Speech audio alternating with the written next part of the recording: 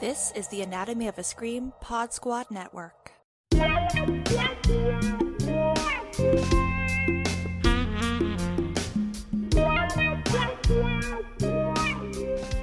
And welcome back to White Ladies in Crisis. It's a podcast dedicated to women who are losing their marbles. I'm Joe Lipsett, and I am joined, as always, by my co-host, Gina Radcliffe. Hello. As well as Jen Adams. Hello. And I don't know if we would qualify this film as a seasonal entry, but it did give me the warm fuzzies. So, Jen, I have to commend you for choosing Ghost for our December film. Yeah, I was thinking about that last night as I was watching, because it is not, I don't think, in any way a Christmas movie. But I wonder if maybe it's the sparklies and the light that comes down from, I guess, what is supposed to be heaven that kind of feel like Christmas lights or something. But yeah, it does feel like a really heartwarming seasonal movie, you know? Yeah, this definitely takes place in the height of summer, because you can see people like Tony Goldwyn sweating through their shirts. And Yes, you can. when he's not spilling coffee on himself, so he can reveal his bare chest. Whoops. Oh, boy. Yeah, I have some thoughts about those abs. Yeah, I'm not going to lie. I was verklempen over the shirtlessness and the youthfulness of Tony Goldwyn throughout this film. Totally. I had a hard time. I mean, if you haven't seen this 30-year-old movie, I'm going to spoil it for you. That he's the bad guy as it ends up, and he just has no chill whatsoever. No. Like, you almost feel sorry for him, because when everything starts, like, going to hell, I mean, he's literally sweating and like, oh God, I'm going to be sick. And he makes this really clumsy attempt to hit on her. And he's just so pathetic. And you almost feel sorry for him, even though he's responsible for the death of your beloved movie star Patrick Swayze. May he rest in peace. I love him. Yeah, it's funny. This was because I remember watching this when it came out, probably not in theaters, but almost immediately after, from like Blockbuster probably. And this was the first thing I'd ever seen Tony Goldwyn in, and I was obsessed with this movie. And so every time I see him in anything, I'm like, oh, he's the bad guy in Ghost. So he just kind of has this like air of like kind of pathetic bad guyness, but also like I still love him because he's like still endearing, you know, although you are right. He might as well have like a sign that says guilty flashing on his forehead throughout the movie. Well, it's just such a strange like dynamic that he has with this couple, Sam and Molly, in which he is constantly the third wheel. Yes. Oh, they are practically swingers in the early parts of this film. Yeah, like they're moving into this amazing apartment. I can't get over this apartment that they live in. Apparently on his income as an investment banker, I guess. Question mark. And she's a potter. So, they're just rolling in cash. It's like Friends.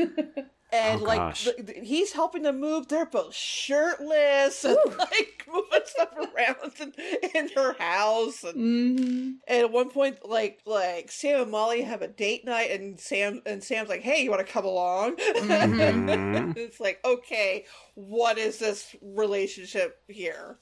Which begs the question: is Demi Moore the luckiest woman alive in 1990? Also. I would say she certainly is until the late 90s and the movie A Walk on the Moon, in which Diane Lane was forced to choose between nice Jewish boy Liev Schreiber and sexy hippie Viggo Mortensen. Oh my God. I mean, let's just put it out there. We will probably cover, what is the one with Diane Lane? Unfaithful? Unfaithful, yeah. Yes, please. Yeah, like, Diane Lane has had a lot of good roles. She's a great actress. She also has a lot of really hot co-stars. Oh, she sure does. And, you know, she's no slouch herself, too. No, she's gorgeous. She looks exactly the same. I mean, that was one of the things that I was struck by this film. Like, obviously, thirsting after Tony Goldwyn, but also everyone in this movie, like, Patrick Swayze looks the same as he did nearly up until the end. Demi Moore looks the same. Like, obviously they have a youthful vitality, but it is amazing how well all of these actors aged, considering this is 30 years ago. Oh, yeah. Totally. Yeah. I think it's worth pointing out, you were both kids when this movie came out. I was an older teenager. Oh, really? And I think it's worth mentioning that this was a big deal when this movie came out. Oh, yeah. It was the biggest movie of 1990. It was for a while one of the biggest movies of all time. Mm-hmm. It revived Unchained Melody, the song that plays during their love scene. That was re-released after like 30 years. That song was everywhere. Yeah, it was everywhere. It broke Demi Moore away from the Brat Pack. Right. It broke Patrick Swayze away from like Dirty Dancing and kind of like this sort of teen idol type status he had been stuck in. I mean, this was a huge, huge, huge movie, and it's one of those movies that oddly just kind of sort of seemed to disappear from the conversation, which is odd because it's aged well. Oh yeah, it's still so watchable. Right, Yeah. there isn't anything in it that you would say like, oh boy, you can't do that anymore. You can't make that joke anymore. It's still pretty solid. Yeah. But I mean, it won an Academy Award for Whoopi Goldberg. Oh, so well earned. It was nominated for Best Picture, which was a thing a lot of people were kind of offended by because it was. Oh, of course. It was a romantic fantasy, and that's a genre that people, even today, don't take particularly seriously. Mm-hmm. And, it was more suggested that it was being rewarded because it made so much money. Oh, like that's never happened with any other film before. Totally. Well, yeah, but, I mean, it's, all you need to know is that it is a movie geared, pretty openly towards women. Yes, which we do not like as a society. Exactly. Women, Right. also women getting sexy, like having sexy urges. What? No. I will confess, I always forget, and maybe this is the reason why I think it's more of a holiday film, because I forget that it came out in the summer, because traditionally you wouldn't see this sort of film. Like I was reading an IndieWire piece that's, kind of 8 reasons why Ghost is still a big deal or why we should give it more credit. And one of the points that they make in the piece is that it confirmed that there is an audience for adult fare that is not an action movie, that's not a horror film or something like that, in the dog days or the heat of the summer, which is traditionally when we see a lot of, male-oriented films. And so for this film to come out and just make bank and stay at the top for weeks on end, it gently reminds everybody, hey, women like movies. Women like movies that are well-crafted. You can have emotionality in a film, and it might even do well and earn Oscars. And every few years we are amazed at this knowledge again that women go to the movies. Yes. Totally. Oh my God. Women enjoy motion pictures. And I feel like this movie, because it is, yes, I think it is geared towards women, but it doesn't feel like an overly feminine movie either, because you do have Tony Goldman and Patrick Swayze, who I want to talk about in a little bit, but it still feels like our protagonist is a man. Oh, yeah. Right. It's much more from Sam's perspective than Molly's. Yeah, and it just feels like a very humanist kind of movie, it's not, I wouldn't call it like a chick flick, even though it does kind of share a little bit of the same DNA. Yes. Yeah, I think one of the things that I was interested in rewatching it through a more contemporary lens was how Demi Moore's character Molly is depicted versus Patrick Swayze's Sam, right? So you're right, Jen. A lot of the film is from Sam's perspective, but then there are these moments that Molly has that really resonated with me, like early on when they're in bed together and he almost seems disinterested, like there's a lot on his mind and she's trying to connect with him emotionally. And obviously this is building the foundation of the relationship so that we are deeply invested when he is killed. But just this idea that they are a regular couple, they don't communicate about their feelings all that well, it really sets up the arc of this film so that we actually care about all of the things happening around the special effects and the mystery of why Sam was killed.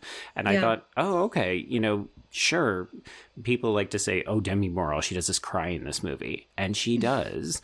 But without her, we don't care. Exactly. Yeah, it does feel like a really grounded relationship for as little time as we actually get of them together. Mm-hmm. And it is interesting because she is not overly sexualized at all. You know, as I was watching this, I was just kind of looking at the way she's styled in this movie, and I love it. You know, first of all, there's that haircut, which is just, I remember that haircut was everywhere in 1990 also.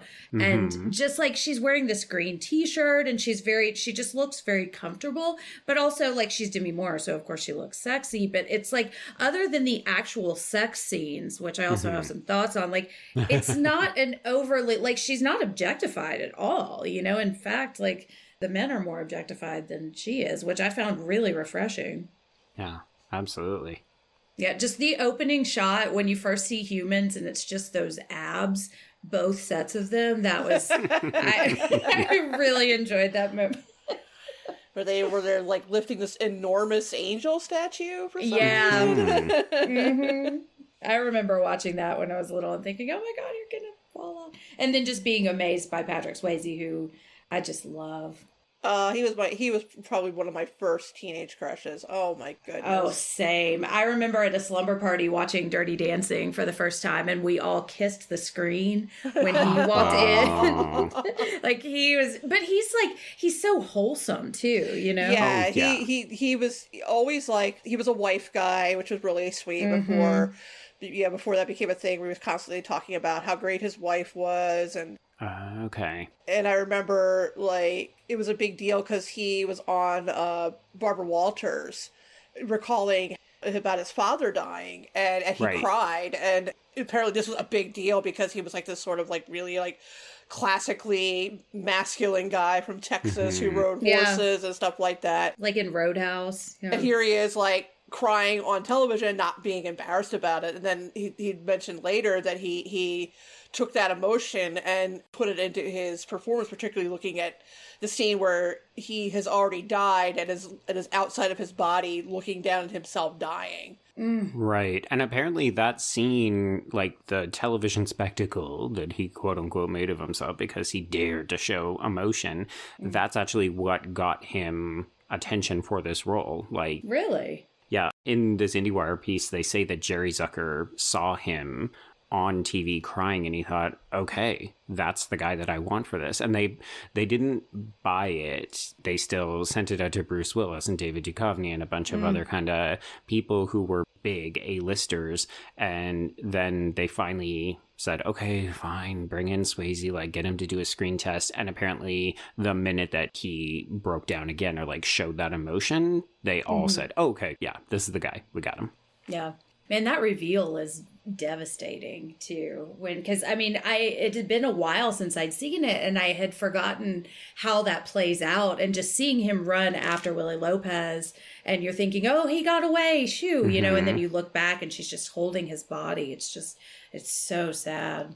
Yeah, I'm a big fan of how death is revealed in this movie. I think it's really different from a lot of other films, right? Like the almost elasticity with which the quote unquote souls come out of the body. It actually reminded me of the stop motion that we see in like Who Framed Roger Rabbit and other kind of live action animation mixes. I just think it's really evocative, and it doesn't feel like anything else that we see when we see ghost movies. I also like that it doesn't explain too much about why some people are able to ascend to heaven or be taken down to hell or wherever right away, and some others are just kind of stuck. I mean, you could assume it's because, you know, like in a lot of these things, oh, they have quote-unquote unfinished business or whatever. But they don't really go too much into that.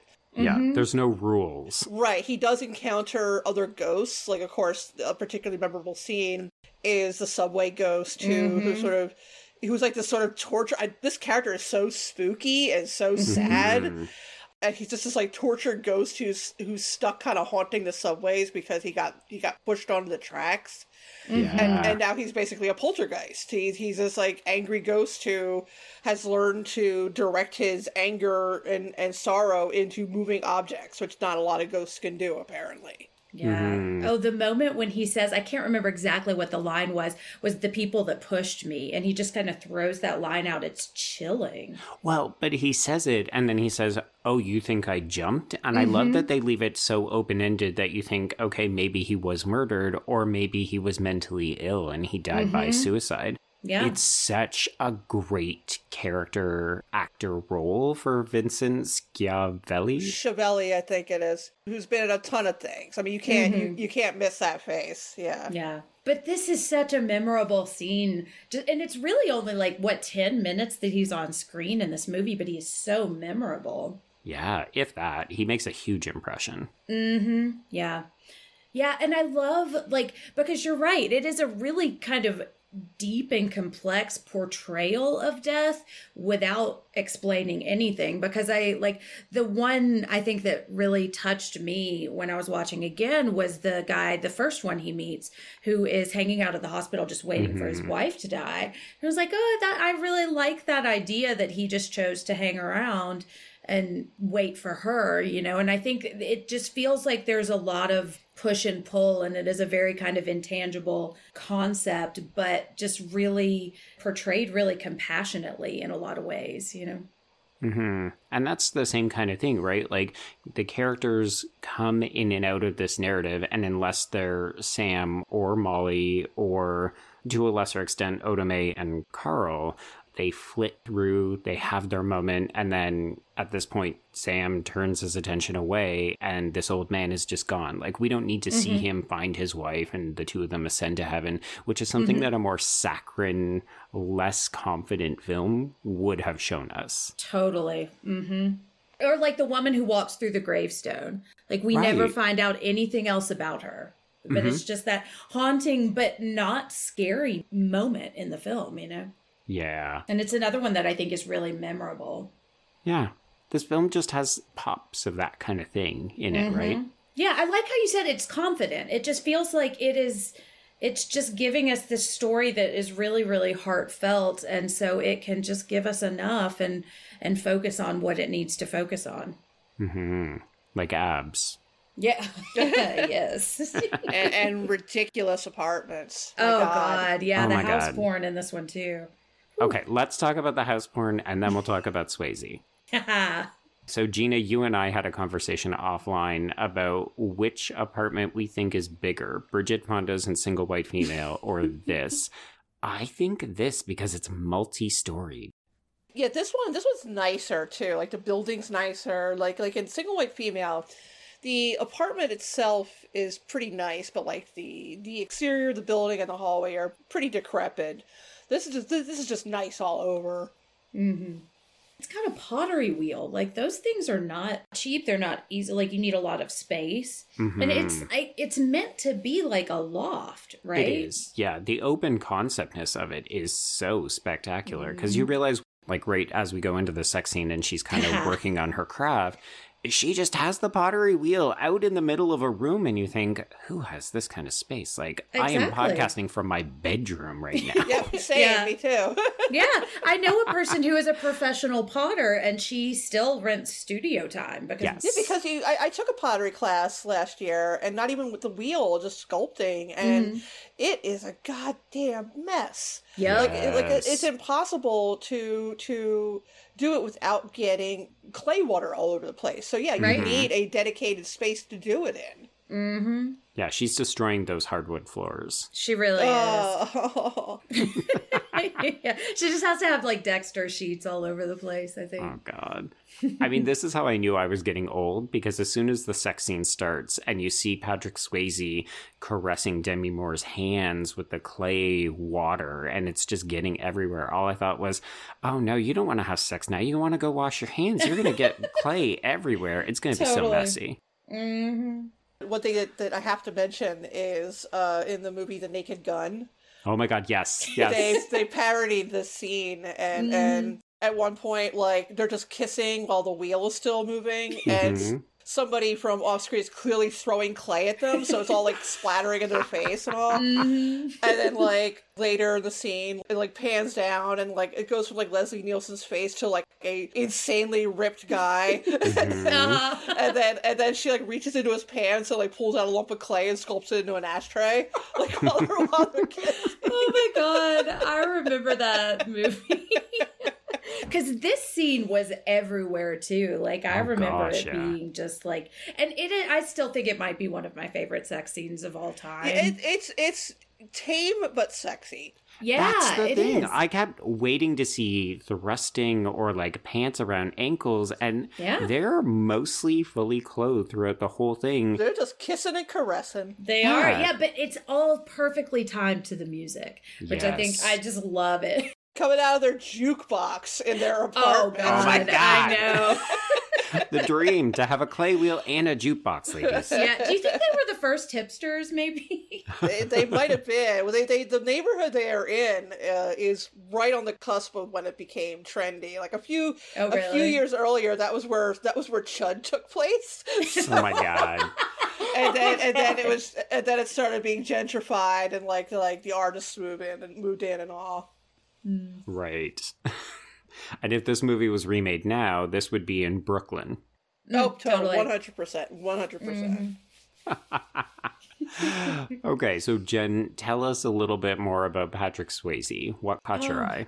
Oh my gosh. Well, I mean, aside from the abs. Mm-hmm. Yeah, I think I hadn't really thought about how like sensitively he is portrayed in this movie. And I kept thinking, I was looking at some of his credits because I know him from Dirty Dancing, which, you know, you could argue that is like he is a dancer in that movie, which is, you know, slightly feminized, although he is just so, he finds this way of being masculine without being toxically masculine. Right. Even in movies, and I have not seen Roadhouse, but even in like a movie like Point Break, like he still just seems so kind and just like he seems like a good person, even when he's playing a bad guy, you know?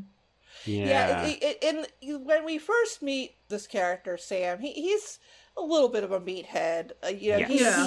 He for whatever reason can't bring himself to say I love you. Mm-hmm. But he clearly does love her. I mean, the way he acts around her, he does love her, but he just can't bring himself to say it, and that's a sticking point for her, understandably, and. Mm-hmm.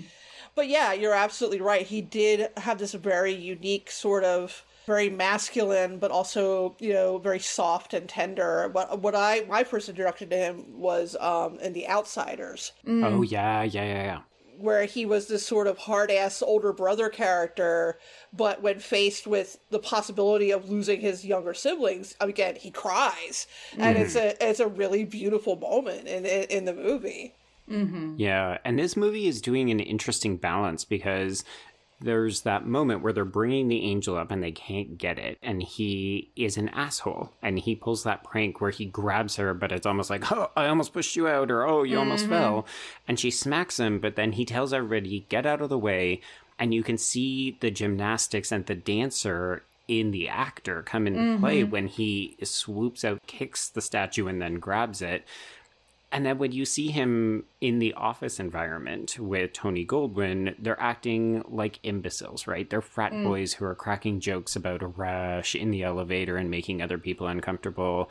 Mm-hmm. And it's such an interesting dichotomy, right? Like he's embodying very traditional kind of bro behaviors, but also he's sensitive and he moves like a dancer. And there's a very fascinating physicality to Patrick Swayze's role here.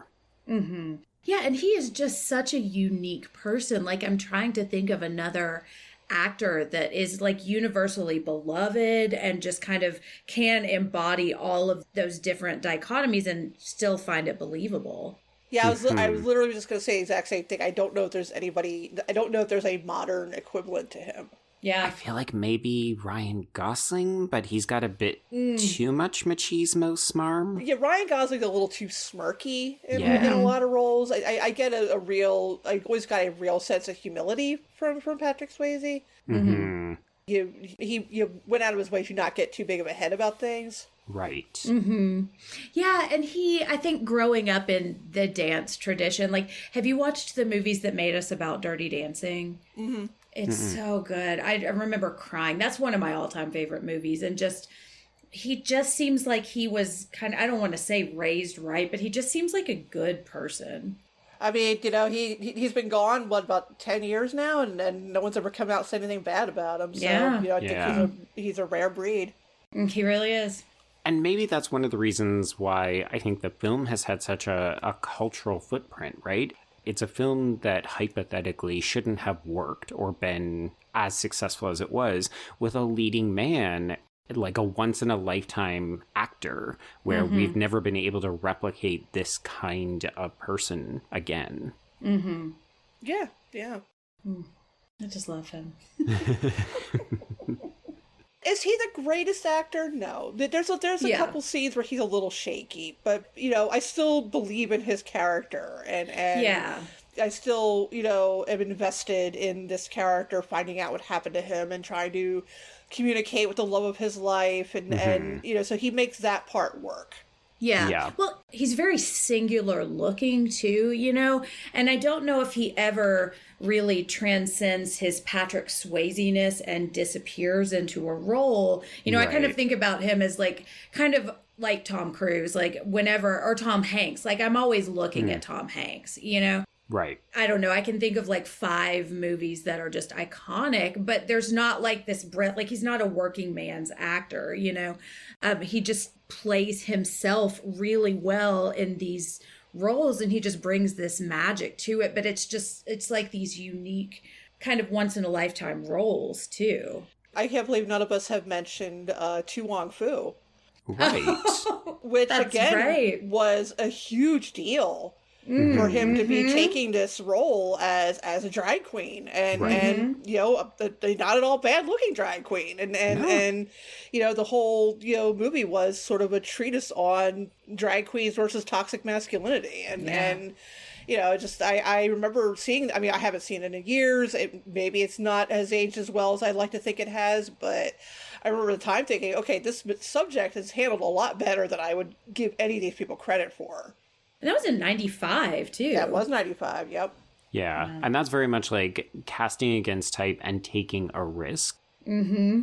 I do think what you're saying, Jen, really connects with my perception of Swayze as an actor, which is that he doesn't really disappear into roles so much as he picks roles that are very well suited to him. And as a result, he's able to execute them exceedingly well. Yes. Mm-hmm. And then you get that, because now I'm looking at his IMDb credits and I'm remembering that he was also in Donnie Darko playing this really dark role, which is an example of perfect casting against type, the rare occasion. And that's why I think it is so effective, because he didn't kind of turn a corner and start doing a lot more of those roles, Right. Him and Robin Williams in that time period, they were deliberately going against their public persona. Yeah, which just speaks to the confidence I think he has in who he is, and going back to Julie Newmar too, or To Wong Foo, that's a big risk, but it just seems like a natural part of his filmography, Yeah. Yeah, I just miss him. I'm sorry. He's great. He really is. He was so great. Mm-hmm. Yeah. So someone else who is really, really great in this movie. Can we talk a little bit about Whoopi Goldberg? Because, oh my gosh, damn, is she delightful. Yes. Oh, she's amazing in this role. And the two of them together, too. It's so, I almost wanted them to have more of a moment at the end, but they are just so delightful together. What do you guys think of? I read Roger Ebert's review of this. It was, oh God.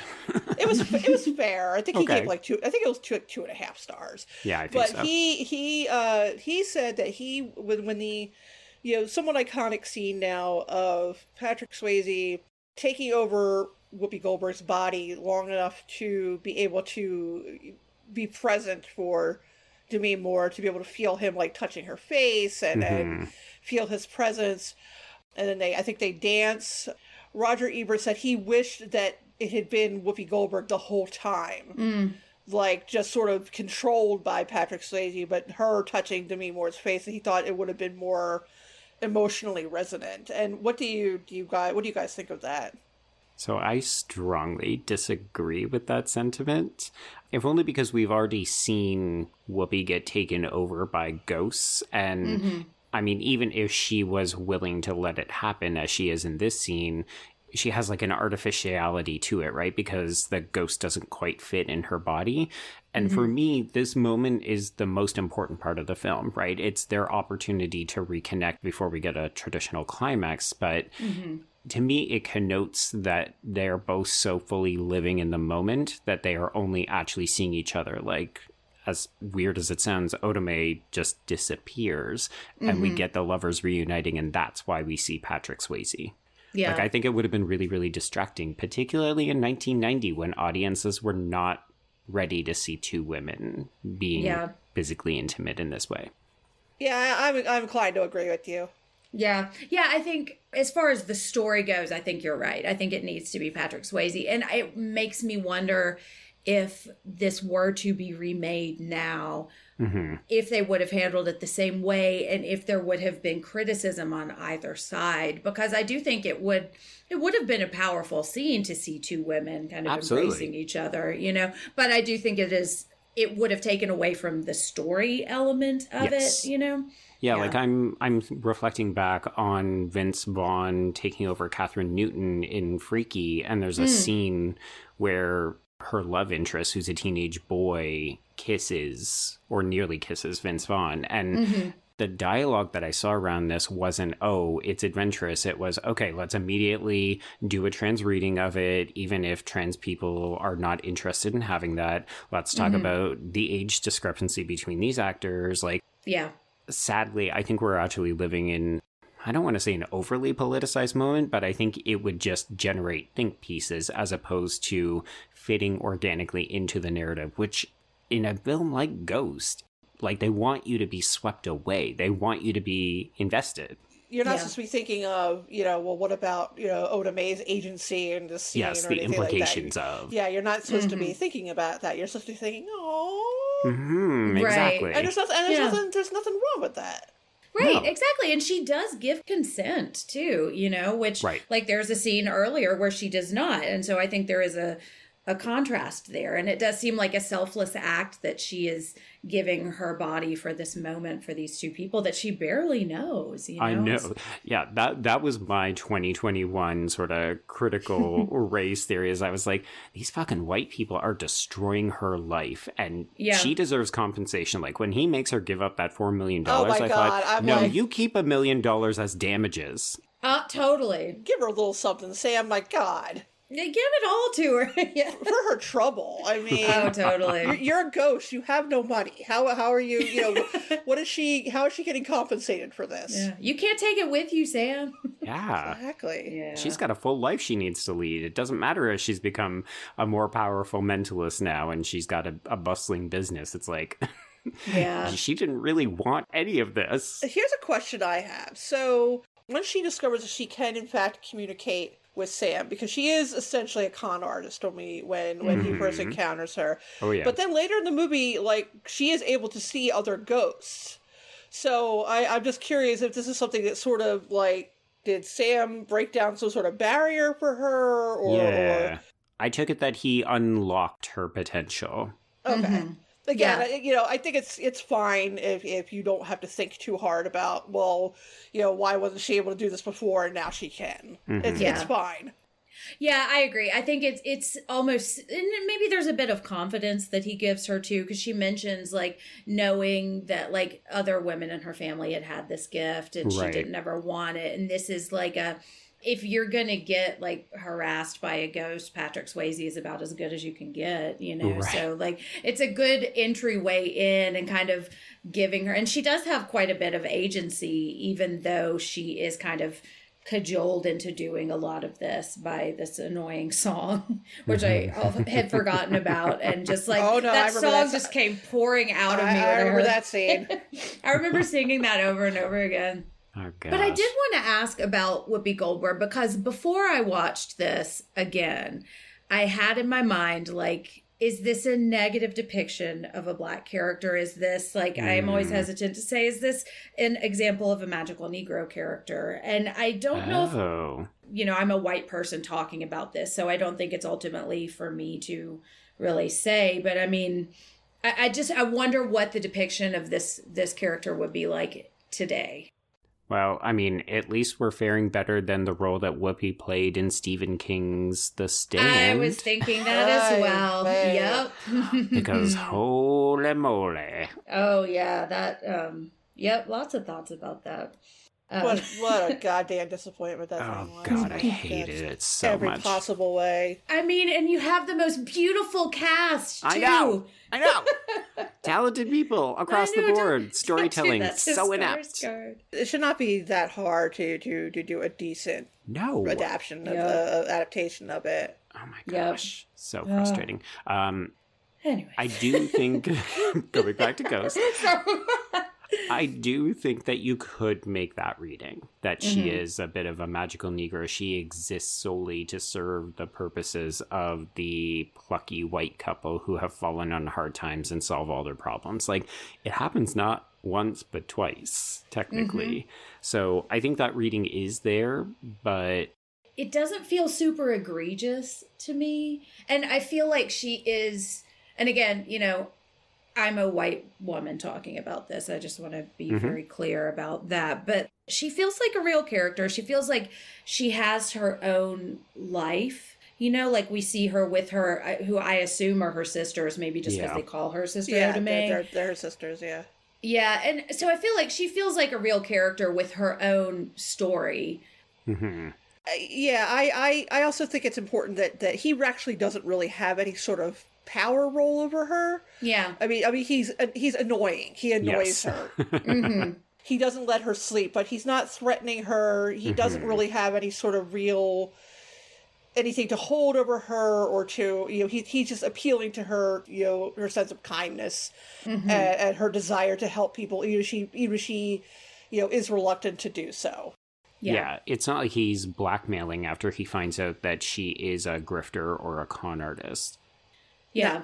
Although I will say, I would happily watch an Oda Mae Brown prequel where it's like she's being raised by a spiritualist mother and like learning how to con maybe stupid white people out of money. I'd watch that. Yeah, that'd be great. Would it be like Ouija Origin of Evil, but like... I mean, if it's as good as Ouija Origin of Evil, yes, please. Right. It'd be like a little bit of a Sister Act, a little bit of Ouija Origin of Evil, and I would watch the shit out of it. I mean, I will say this feels like a prequel to Sister Act because the character is not that different. And then you also see her interacting with nuns, and all I could think of was, oh, and now she has to go into witness protection. Happy memory. Oh my God, I love that movie. And the sequel, too. They have a really special place in my childhood heart, along with this one, too. So we are supposed to be talking about both the erotic and the thrillers. We've talked about the erotic part. Let's talk about the end of this movie and how it does turn into, I don't want to say a conventional thriller, but we definitely get some thrilling aspects in the climax. Yes. Well, and I want to say, too, those demons that drag you down are terrifying. And I remember being just really, really scared of them. Like Tony Goldwyn's death scene. I keep saying his name wrong. His death scene with the giant piece of glass that squashes him. I remember being really scared by that also. And I mean, I was 10. And also the introduction of this, I think they're really going for a spooky fake out. You know, because it's called Ghost, and then you're seeing all these like creepy attic, you know, dustiness and this menacing music. And I realized I just talked about the opening when we're talking about the climax. But no, yeah. But it does set the stage, because I thought the same thing. I thought between the score and the way the credits at the beginning of the film are set, you would be forgiven for thinking that this is a Leprechaun relic style kind of like, ooh, what are we going to see in this macabre museum? Yeah, and it's called Ghost, you know? Yeah. Yeah. It has some horror elements. Again, going back to the subway ghost, I think those scenes are very scary. Just the way he just goes ape shit on him, like the first time he sees him on his train. Yeah, agreed. Yeah.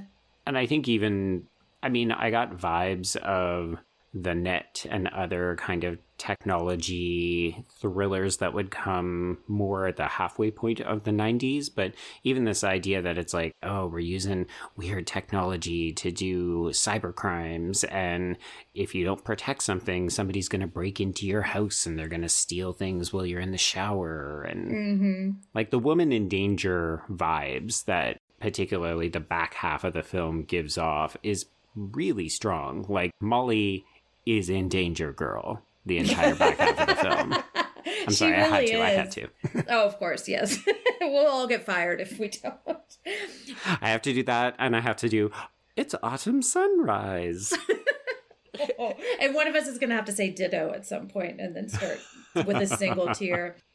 Well, this is not to bring up Dirty Dancing again, but this is another movie where, like, I didn't understand a lot of what the plot was like turning on when I was younger, because I hadn't realized that Tony Goldwyn was laundering money, mostly because I didn't know what that was. But like, I found him really tragic on this watch too, because I mean, he is the bad guy, and yes, he does cause the death of Patrick Swayze, although I do think he notes he didn't intend that. He just wanted to steal his wallet. But I just found him really sad, and because he's doing all of this because he's afraid drug dealers are going to kill him. And it gave me like Ozark vibes in a way also, you know? Oh yeah, it's very regular guy in over his head and then forced to do things that would regularly compromise his values. I do think he then oversteps that when he starts to say like, oh, well, Sam, you got to be back here with that lady or else I'm going to kill Molly at 10 p.m. You're like, oh boy. Okay. Well, that escalated quickly.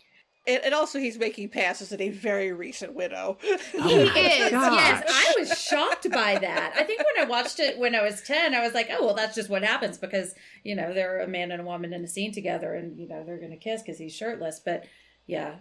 Yeah, it's brazen. It's very brazen. And she seems to be kind of into it.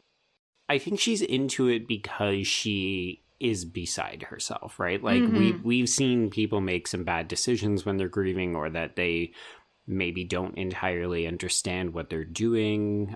Yeah, she a lot of reviews weren't particularly kind to Demi Moore in this, and you know, again, she's really not the main character. Patrick Swayze is probably the main character. You know, of the four primary characters, she probably actually gets the least amount of screen time. Yeah. But I think that she does sort of shell-shocked really well. You know, what you may write off as, oh, well, she's blank-faced or she's emotionless. I think she's just in shock. And you know, I think that that's actually a pretty good way to play something like this, particularly like the unexpected death of your spouse. Yeah. And then the scene with the penny where she kind of breaks down against the door, I think that I was really moved by that, because I think for the majority of the film, she's just kind of like, shell-shocked, I think is a good way to put it. And she's just got this gorgeous crying face, oh my gosh. You know, where honestly, it's just like, how does she do that? It's like these immaculate tears. Like, she's just looking gorgeous, and then all of a sudden there are tears streaming down her face, and her face hasn't moved at all. Yeah, the scene that really worked for me this go around is when we later realize he's trying to lure her out of the apartment so that Willie can come in and find the notebook. But Carl is saying, you know, come out for a walk with me. We'll just go for a couple of minutes or just around the block. And she can't do it. And I just thought, oh, have I been there a couple of times over these last 2 years? Absolutely. Yeah, totally. And then he says, you know, you can't stop living, like, you're not the one who died. And she just slaps him. And you can see the regret on her face instantly. And I just think, no, there's so much more to this performance that people are not giving Demi Moore credit for. Like, she's not just a tear factory.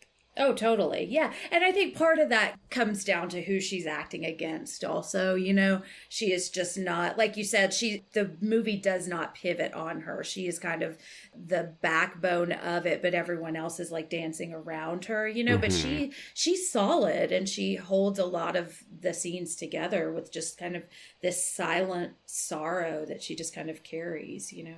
Mm-hmm. Yeah, because even watching her in the scenes where Oda Mae is having full-on conversations with Sam, and Demi Moore has to look perplexed and also not look at where Patrick Swayze is, while Whoopi Goldberg is delivering an all-time comedic performance that is literally Oscar-worthy. Like, it's not easy to be the straight man in a movie filled with performances that are this big. Yeah, right. with this strong of actors also. Yeah. So any other thoughts about Ghost? It's, particularly because I grew up in the 80s, and so many, quote-unquote iconic movies in the 80s are just so hard to watch now. Yeah. For if you're dealing with, like, racism, rape jokes, casual or not so casual homophobia, transphobia, like, this is a very pure movie. Yes. I would say it's something you could watch with your grandmother. Yeah. Right. Well, the one love scene, like I said, it's pretty chaste. Right. Yeah. The most nudity you get is a bare male chest. Right. Yeah. It's a very sweet and touching movie. It's a little long. Yeah, it's a little long. Yeah. But it does a good job of building up the mystery. That ending still gets me every goddamn time. I watched it for the first time in probably about a decade the other day for this, and I'm still crying at the end. Yeah. Ditto, Gina, ditto. It's probably the gold standard for movies in which someone gets to get one last look at their deceased loved one before they ascend to heaven, and it's just so good, and it's so corny, and I love it so much because he literally just walks into heaven. Yeah, and the movie ends because there's no more story to tell at that point. Exactly. Like I was going to say, we don't see what happens to Oda Mae's character, but we don't see what happens to Demi Moore's character either. They just go. I mean, they just go on, which is the whole point. It doesn't overstay its welcome, and I think that's why the cheesiness works there. It's because it just is what it is, and then he's there's nothing wrong. There's nothing wrong with Cordy done right. Absolutely, well, it's so not heartfelt, right? Like you can tell that it's earnest. It's not cynical at all, which I appreciate. No. Oh, yeah. There's not a mean bone in this movie's body. One of the things I was thinking about when we were talking about Tony Goldwyn is there's a moment when Patrick Swayze, actually several moments, where Patrick Swayze looks at him and there's just this look of pity on his face at him. He's like, I know you're ostensibly a good person, or we had a connection. And even Willie Lopez, like, I do feel like that is a reasonably sympathetic version of this character, like he is doing terrible things and he is the most overt bad guy, but he's not, like, I feel like the movie still likes this character, Yeah, initially I was very much, gritting my teeth because it feels like what white people are scared of is that you're going to walk down the street, you're going to get mugged by a person of color and they're going to kill you. And that does change, I think, when we see Willie get killed, because there is something of maybe not sympathy, but there's some anger from Sam when he sees what's happened. But he also, I think in that moment, regrets his choice because he does inadvertently get Willie killed. I think when he sees the fate that befalls him, it is so terrible that I don't think anybody is justified in going out that way. Right. Yeah. Oh, yeah. No, I agree with both of you. I think this movie has held up incredibly well. It is still really funny. It is still really heartfelt. It is still really sexy. I agree with you, Gita. It's maybe a smidge too long, but then when I tried to think of what scenes I would cut, it's like... Right, exactly. Right. What are you going to cut? Exactly right. Yeah. It feels like a really nice, warm film. It's nice. You're right. Exactly. Yeah. It's nice. And, it's like a warm blanket. Particularly right now in a time period where we're living on, we don't get a lot of nice. No. And I'm not going to get into why Barb and Star Go to Vista Del Mar is my favorite movie of the year. But a lot of that has to do with just how nice it is. Yes. Yeah. Yeah. But it feels true. It doesn't feel like saccharine nice. It doesn't feel like it's lying to me. Exactly. Mm-hmm. Or like it's obviously manipulating us emotionally, but it's not doing it in such a way that I feel like exposed or angry at the fact. I don't feel like I've been used when I like, okay, you got me to cry, but you earned it. Yeah, you did. Yeah. All right. Well, that is our December episode of White Ladies in Crisis. And before we tell people where we're going to go in January for a new year, ladies, how can people get a hold of you? Gina, you go first. I am the co-host of the Kill by Kill podcast, in which we talk about horror movies, focusing on the characters. Some recent movies we have done include Butcher Baker Nightmare Maker, which that's something else. Yeah, Susan Tyrrell. What? Oh yeah. And we also occasionally cover erotic thrillers on the side. Not the same ones we cover here. We're very careful about that. Recently, we've done Strip to Kill and Single White Female. So love that movie. You can look for us Kill by Kill, and I am on Twitter under Gina Does Things. GENA Does Things. Excellent. And Jen? You can find me at Jen Ferratu. And you can also find me co-hosting The Losers Club, which is a Stephen King podcast. And we just did our episode on The Girl Who Loved Tom Gordon, which was really fantastic. I really enjoyed revisiting that. And then some other losers are in the Heart of Atlantis coverage right now. And then you can also find me co-hosting the Psychoanalysis podcast, which we just finished recording our episode on Black Swan, which I fucking love that movie. Oh my gosh. That's a white lady in crisis. That is an erotic thriller right there. Yes. It really is. Yeah. I was, may have had a crush on Vincent Cassel in that movie. And, everybody Jen, else. Jen. I know he's a problematic crush. But man, yeah. So, and we're also doing an episode, a comfort horror episode on Carnival of Souls, which I've not seen yet. So Oh. Yeah, Kay's going to be joining us from Salem Horror Fest. So that's going to be really fun. Yeah, that's a classic. Yes, and you can hear me every week on Horror Queers, and we're about to wrap up the year, but we're going to be doing a little celebration of Scream in anticipation of its 25th anniversary. Yay! Yeah. Oh, yeah, and also, if you want to follow me, my handle is at BeastOnMyRemote, blah, blah, blah, blah, blah. Okay, so we're going into a new year. We're going to start fresh. This is great. Ghost was fantastic, but also I need the sexy back. So yeah, gonna kick off 2022 with In the Cut, the Jane Campion. I've heard it's filthy sexy. So I'm very excited for Mark Ruffalo. This is not chaste. No. Yes. I mean, the first cut is the deepest. I'm sorry. Uh, Sorry for everything. Terrible. I know. Hey, I am who I am. All right. Well, that about does it for White Ladies in Crisis. And, according to Ghost, what you should do is you should stay out of dark alleys, and you should also stay off the subway. Mm-hmm. Get your own train. Indeed. Ditto. Oh. All right. We'll see you in January.